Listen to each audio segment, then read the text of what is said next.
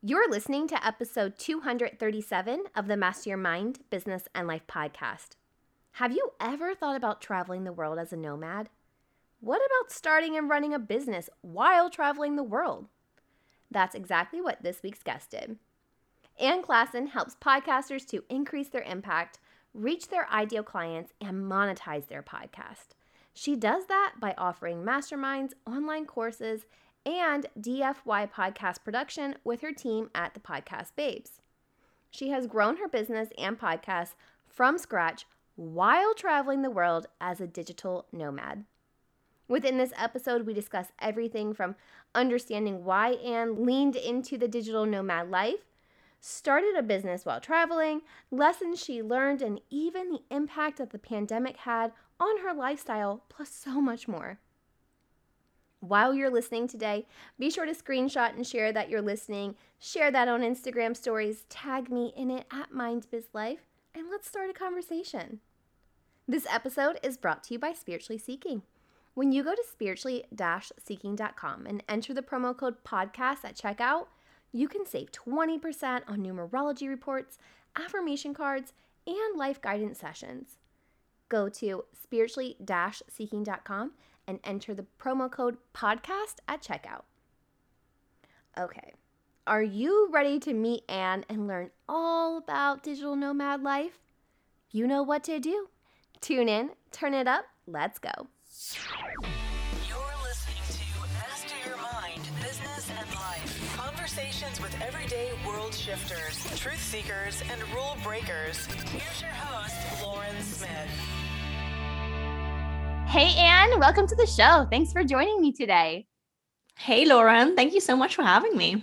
We did a conversation on your podcast, I think it was last month, and I'm so happy that you're now in the hot spot. So, Ann, you're not only a business owner, but you're a digital nomad. So tell us, what made you jump into the life of being a digital nomad? Oh, yeah, it has been a journey. So, years ago, I went to university and my goal was always to become a lawyer. So I went to law school, got all my degrees. I also went to business school. I don't know why actually, but I did that. You're just doing the most out here.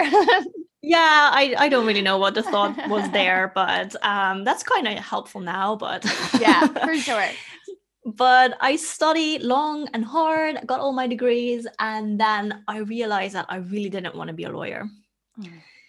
That was just, I just couldn't see myself sitting in an office 60 hours per week or more. No, that was just not me. I just didn't, I did some internships too, and I just didn't like it at all. But I was really lost on what it was that I didn't want to do. Like I was just completely lost.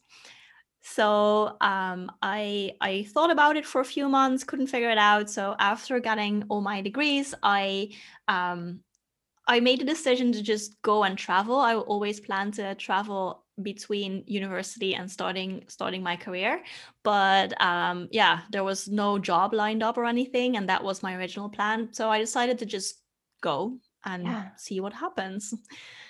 So that's what I did. I left my home country, which is the Netherlands, in September 2018. And I traveled in Asia. We did the whole backpacking thing, partied a lot, did not much else, very cultural. And then I went to Australia to do my working holiday, still had no clue what I wanted to do, like literally no clue. I worked on a strawberry farm in Australia. Shut up, that's so cool. It was an experience. But it was actually not that bad, but I wouldn't do it again. But it was a good experience. It also gave me the time to really think about what I wanted to do, because I had all this time just picking strawberries. So I was all by myself, just listening to music or to podcasts or just to my own thoughts, and having the opportunity to actually listen to my thoughts and just spend so much time with myself. That gave me the opportunity to really come up with a plan.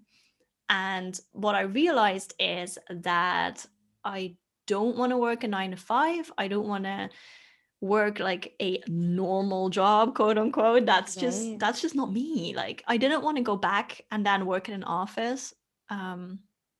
So I decided, maybe I considered teaching English in Vietnam. I'm not a native English speaker, so that is difficult. It's supposed to be difficult to get a job. So I was like, I don't know. And then I read about online business. I read about a course that someone took, a virtual assistant course, to start to work online. So I was like, okay, you know what? I'm just going to look into this course. So I took the course, and it was really, really broad. Like, they talked about blogging, social media, email management, and also podcast management. And that module was like, ooh, interesting. Yeah. I always listen to a lot of podcasts. So I was like, oh, are people actually doing this for a living? Like, is this an actual job? So I was very interested in that. So I just decided to try it out. I got my first few clients just through networking. The course also had a Facebook group, and then just building my network. That's how I got my first few clients, got into podcast management. And it just, went from there. So when I started my business, I was just a freelancer doing podcast management. And now in the past, that was more than a year and a half ago. So now I pivoted my business a few months ago into more podcast strategy, which is funny because my master's in business is strategy. So it really came full circle. It really did. It really did. And I'm sure that, all of your knowledge in law too just helps you on that back end of business as well, protecting yourself and also making sure that the creative side is being protected, and you can help that with your clients as well. Well, I must say that in law school, they really teach you how to think, how to draw in between the lines. Really, it's really right or wrong. This is the right answer, and everything else is wrong. And in business, that's just not how it is. Yeah. And also, when we started law school, one of the teachers actually said, okay, so all the creativity that you have in you, that will not be there when you end law school. Like, Stop. We will make sure that all goes away. No. And that was like a joke, but also true. Also kind of true. So I've also been like unlearning a lot of the stuff that I learned in law school, to be completely honest. Like, of course, like, you always get new skills, and it's not that I totally regret going to law school, but it's maybe not as helpful as it sounds. No, I love that you're so honest and authentic about that, because I think I resonate with that as well. Like, when I went to university, there's this piece of me that is still unlearning a lot of the narrative that was told to me. And I'm like, okay, well, maybe that worked for you, right? Because a lot of the times when you're being told this, it's just by a professor. So that's one person's opinion. That's their perception of the world. Like, that's what they're trying to mold, what they're trying to do. And it doesn't give you that freedom to just be yourself and have your own thoughts, your own identity, or like making up your own mind too. So I love that you can recognize that you're unlearning a lot of what didn't suit you as part of your journey, but still acknowledging that it was a vital part of your journey as well. Yeah, I also think that if I would have started my business 7 years before I did now, then it would probably look completely different. And I don't know, like, I probably just needed this experience of going to university, going to law school, to also realize that I didn't want to be a lawyer. Because otherwise, maybe I would still be wondering, like, oh, maybe I would have been a lawyer by now. Like, right. Oh, what if? But now I'm like, nah, tried it out, not my thing. Move on. Yeah, I love that. And you gave yourself permission to do it as well, and not like see it as like, oh, well, I could be wasting this, or I wasted my time. Like, no, it's just not for me, and that's okay. So we're going to find what is for me. Yeah. Oh, I love that. So when you went to Asia, were you traveling alone, or did you have like a travel buddy? It was like on and off with friends. So when I left, my first stop was Indonesia, and I was there with a friend from back home. So she joined me for the first month. After that, I was alone for maybe a week or 2 weeks, and then another friend came over, and I traveled with her for a few months, and then I was alone for a while again, and then my sister came, and yeah, so it was on and off with other people. How did you do in your time alone? What did you find yourself doing, or like the lessons that came up of just being alone? It was challenging. It's so scary. Yeah.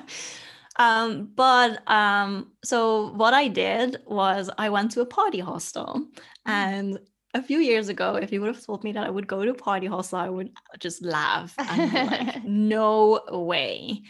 But now my whole thought was, okay, what is the easiest way to make new friends fast? Yeah. Probably just to drink beer with people. That's right. So I went to this party hostel, and it was intense. It was so intense. I walked in and everyone was drinking by the pool, and there was really loud music. And I just walked in there with my backpack, like kind of like, hi. And everyone like yelled at me and welcome. Yeah. And I was so overwhelmed. I was like, oh my God, what have I got myself into? Yeah. So I went to my room, took a really deep breath, and just went to the bar, ordered a beer, and just talked to the first person I saw. Oh, I love that. I love that. Way to work your confidence. And I love that. That's such a good message too, because you could have easily just gone to your room and stayed there. I thought about it. Yeah. I really considered it. I was like, you know what? Maybe I'm just gonna lay here in my bed and just read a book or something, just be by myself. And I was like, no, I came here to make friends, and I will make friends. Yeah. And I did. It was really easy to make friends, actually. And still, I think if I would travel now and I would be by myself, I would probably go to a party hostel as well. Maybe not to stay there, but just to hang out at the bar and meet people, because it's just so easy. They always have all these events. They always play beer pong, and I don't know, they always have like games that you can play with other people, and it's so easy to meet people. Yeah, you can just kind of blend in and just make yourself like part of it. Just kind of go in. When you were you said Indonesia first. That's where you first went. Had you been to Indonesia before, or any of the Asian countries, or was this a totally new experience for you? No, I didn't go to Indonesia before that, but I did go to Malaysia. So that is an Asian country. It was kind of similar, and I went there with my mom, which was hilarious. I did a backpacking trip with my mom a few years ago. And when we were there, we met some people who were traveling by themselves, and they told us how it was and that it was actually fine. And we met this one girl, and she had the same name as me. She came from the same country, so that was really fun. And she told us all about her travels, and that really sparked my interest. Like, oh, okay, that's really interesting, because I always traveled a lot, but I always felt like I just had to go with someone else, and that I was not really 100% free to go when I wanted. I was always like, okay, when can we go together? And then we have to like put our schedules together to find the right time. And now when I talk to her, I was like, oh, okay, like people are doing this. This is actually a thing. And she had such a good time, and she told us about that. So yeah, that really sparked my interest. And I was like, okay, well, if all these people do it, then I can probably do it too. And worst case scenario, I just go home. Yeah, exactly. Right. Like there's always home. That's that safe spot. Did you have any culture shock when you were going to any of the places that you had been? Like, was that ever an experience that you had? Oh, in every place. Yeah. Like, still, when I go to a different country, I still get a culture shock. And the funniest thing is, even when I came back home, which was only last August, I had such a big culture shock. I always have that. Yeah, because the first time that I had gone, Indonesia was the first Asian country I had gone to. Actually, I mean, except for like my short layover in like Thailand, but that doesn't count. So Indonesia, and I remember like getting off the plane and like the excitement, right? Like you're just like so pumped. And then and then it all hit me. Like I'm very used to, like I'm in the States, right? So we have really strict driving laws. And then they don't have any laws there. No, you got no laws there. So when I'm seeing like these people on a moped and it's like a mom, a dad, and 3 kids, like a baby smashed in between them, and they're like zinging in and out. I was sitting in the back of the car. I am not exaggerating. I was like holding my knees like to my chest, and I was breathing like really deep because it was giving me such bad anxiety. Like the traffic. And I was like, what is going on? Like, what is going on? And the girl I was traveling with, she was like, it's okay. Like breathe. And then a couple of days later, we had a personal driver for our house. And a couple of days later, his name was Molo. And Molo was like, oh, you don't want to get, a motorbike. And I was like, Molo, do you have kids? And he was like, yeah, a daughter. And I was like, do you let her ride one? He's like, oh, no, too dangerous. And I was like, Molo, what are you trying to get me to do here, sir? But I was still like in that. I mean, I was there for 2 weeks, and I think I had just after a week really started to like feel, I was like, okay, I got the ropes of this. I understand a lot more. And then when I came home, I was overwhelmed by choices. Like the grocery stores overwhelmed me, and I wasn't expecting that when I came back. So how do you kind of decompress when you're feeling that overwhelm of the culture shock? Yeah, that's a really good question. What I try to do is to have some things in my suitcase that make me feel at home, to get rid of that overwhelm and of that feeling of like anxiety and all that. So I try to listen to a playlist that I would also listen to like before that, just that makes me feel at home. And I have this meditation eye pillow, those things for your eyes. It's really relaxing, and it smells like lavender and chamomile and all these relaxing smells. So I would use that just to make it smell like home. And what I have now, I didn't have it back then, but what I have now is just where my laptop is also where my business is. So I can always work. I can just pick up work where I left it off. And that also made me really feel like home when I went to a new place. Yeah. Like, you know what? It doesn't matter what is going on all around me, because here on my laptop, it's still the same. Yes. And that really helped me. Yes. Did you ever struggle when you were doing your freelancing and traveling of not having like Wi-Fi? Like, how do you work when Wi-Fi is kind of sketchy? I never really had issues with Wi-Fi. Oh, you lucky duck. Yeah, I mean, I do like I am the person that asks Airbnb hosts how the Wi-Fi is and if they can run a speed test for me. So I definitely became that person. No, that's a good tip. That's a really great tip. Yeah, but I never really had any problem with it. What I always do is I always buy a local SIM card for my phone. So if something happens to the internet in the Airbnb where we're staying, then I would just hotspot from my phone. But that barely ever happened. What are some of the bigger struggles that you kind of encountered as a digital nomad? I think, well, the pandemic has been quite a big struggle to be honest. Yeah, okay. Everyone. Let's dive into that. How has that just like kind of jolted you? Because you go from freely traveling to lockdowns. Yeah, it has not been great. When the pandemic hit, so last year, I was in Thailand with a friend. She came to visit me there, and we were supposed to travel there for about 2 weeks together. And just literally at that time, the whole world was getting into lockdowns and borders were closing, and we were quite stressed about that. I was actually planning to go home with her to the Netherlands. We booked, I think, the same flight home after a year and a half abroad. So I was like, okay, you know what? Like, that's perfect. You're going to the Netherlands. I'll just join you, and then I'll just visit home. Yeah. And so while we were traveling together, we were in Thailand, and everything was fine. Like, as in, we could just do what we wanted to do. There was no lockdown yet, but we kept checking the news, like, can we still go home? Yeah. And we actually she decided to go home a few days earlier, and I decided to go to Bali because before that I met a guy, which is now my boyfriend. Ah.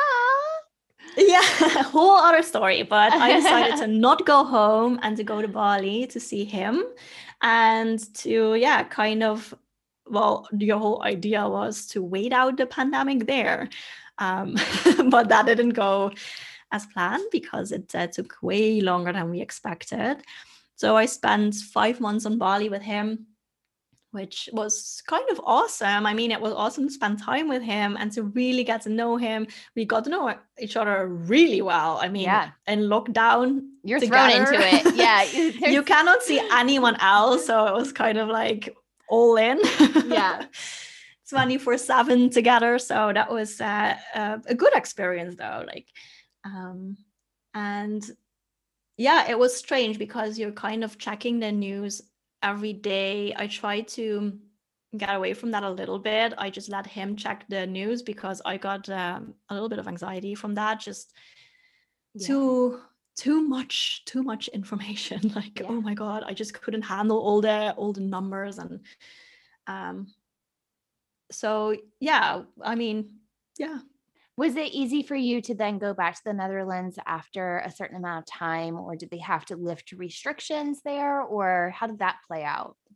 Well, in theory, it was always possible to go back to the Netherlands, but there were no flights for a while, which was fine. We kind of counted on that. We kind of saw that coming, so that was totally fine. And then we decided to stay. Well, in the end, we stayed for 5 months.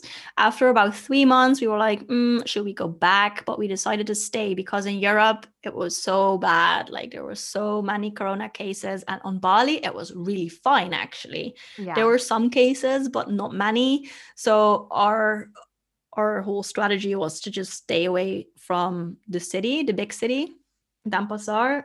We just didn't go there. And we didn't see many people.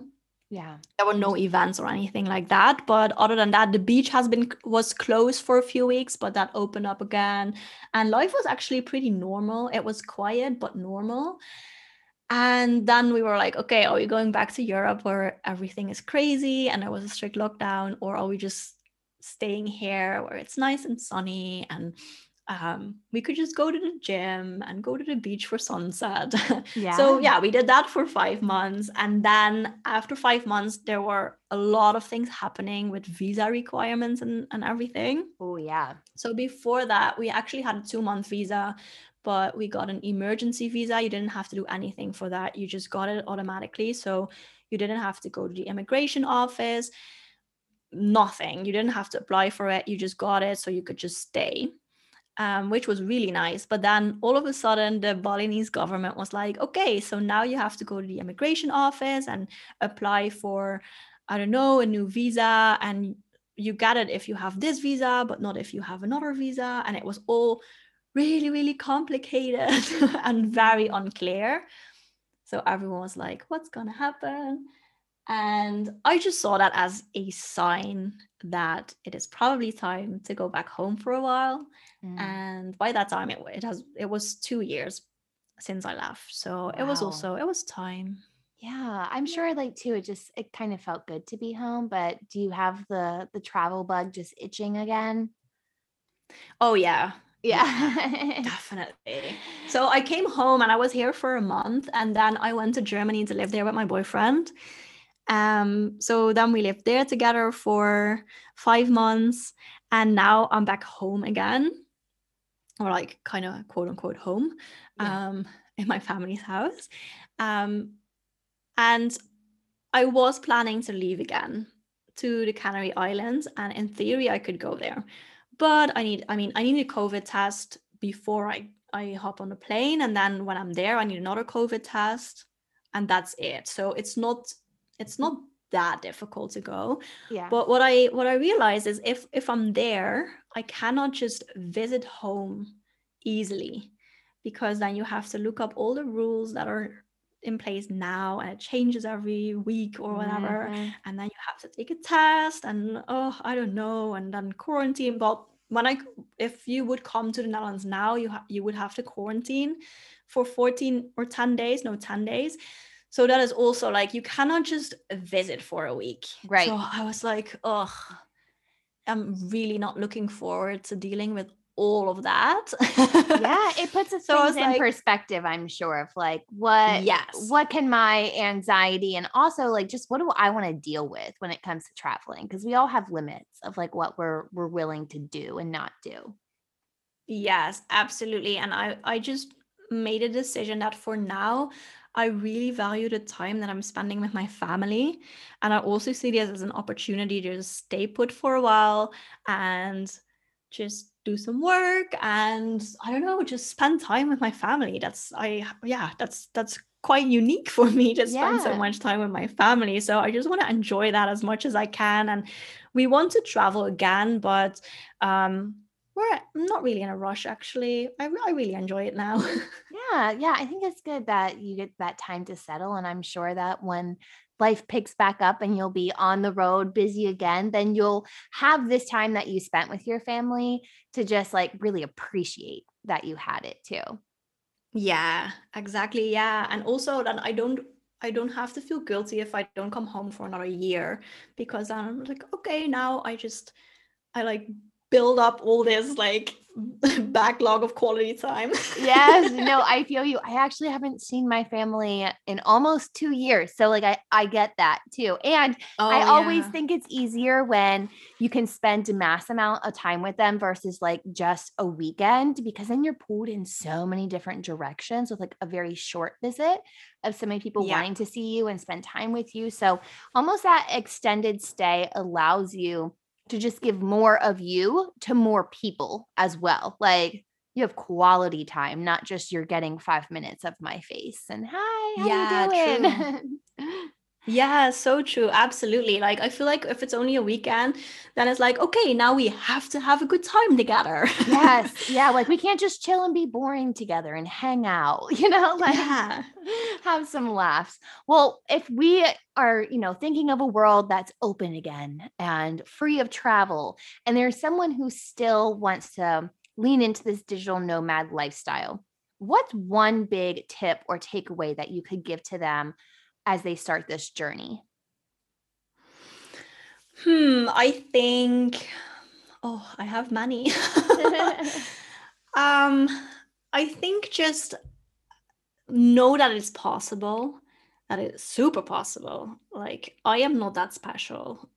So many different people are doing so many different things, and I think I want to tell you that digital nomad life, it's not one lifestyle. It's actually, it can look completely different for different people. So it gives you a lot of freedom to create your own schedule and your own life, basically. So some people, they literally work 9 to 5 on their laptops, and then afterwards they go to watch the sunset, and that's their day. Other people, they only work in the mornings and then go on adventures and hiking, or I don't know. Some people like to go to co-working spaces. Other people like to work from home. It can really literally look like the way you want it. So know that it's possible, and know that you have so much freedom to also make it your own lifestyle. There's not one digital nomad lifestyle. It's literally what you make of it. Oh, that's such a great tip and a beautiful ending point. And will you tell our audience where they can go to learn more about you and connect with you further? Yeah, absolutely. So I have a podcast about digital nomad life, which is kind of like my hobby podcast. I just talk to other digital nomads about their life and why they decided to become a digital nomad, and I share their stories. So the podcast is called Digital Nomad Stories. Perfect. So you can find me there. So my business is that I help podcasters in monetizing their podcast. And my business name is The Podcast Babes. And I also have a podcast for that, which is also called The Podcast Babes. So you can also find me there, and also Instagram at the Podcast Babes, Facebook, Pinterest. I'm always the Podcast Babes. Awesome. I'll be sure to link it in case anyone needs help finding it. But Anne, you are such a bright light, and I love the work that you're doing and the space that you're holding. Thank you so much for joining me today. Thank you, Lauren. It was great to continue our conversation. As mentioned earlier, Anna and I had a double dose of podcast fun as I was also on her podcast. I love collaborations like this, and I really appreciate and value the work that Anne is doing. I've linked Anne's website and social channels on this week's episode notes found on mindbizlife.com. Don't forget to let me know what resonated with you on today's episode. Share that feedback with me on Instagram, Twitter, or Facebook, all at mindbizlife. And drop a 5-star rating and review on Apple Podcasts or wherever it is that you tune in and turn it up. I'm back on Friday for another episode of Fuel Your Life Friday. But until then, remember, every level of life is an opportunity to grow. Be well, my friend.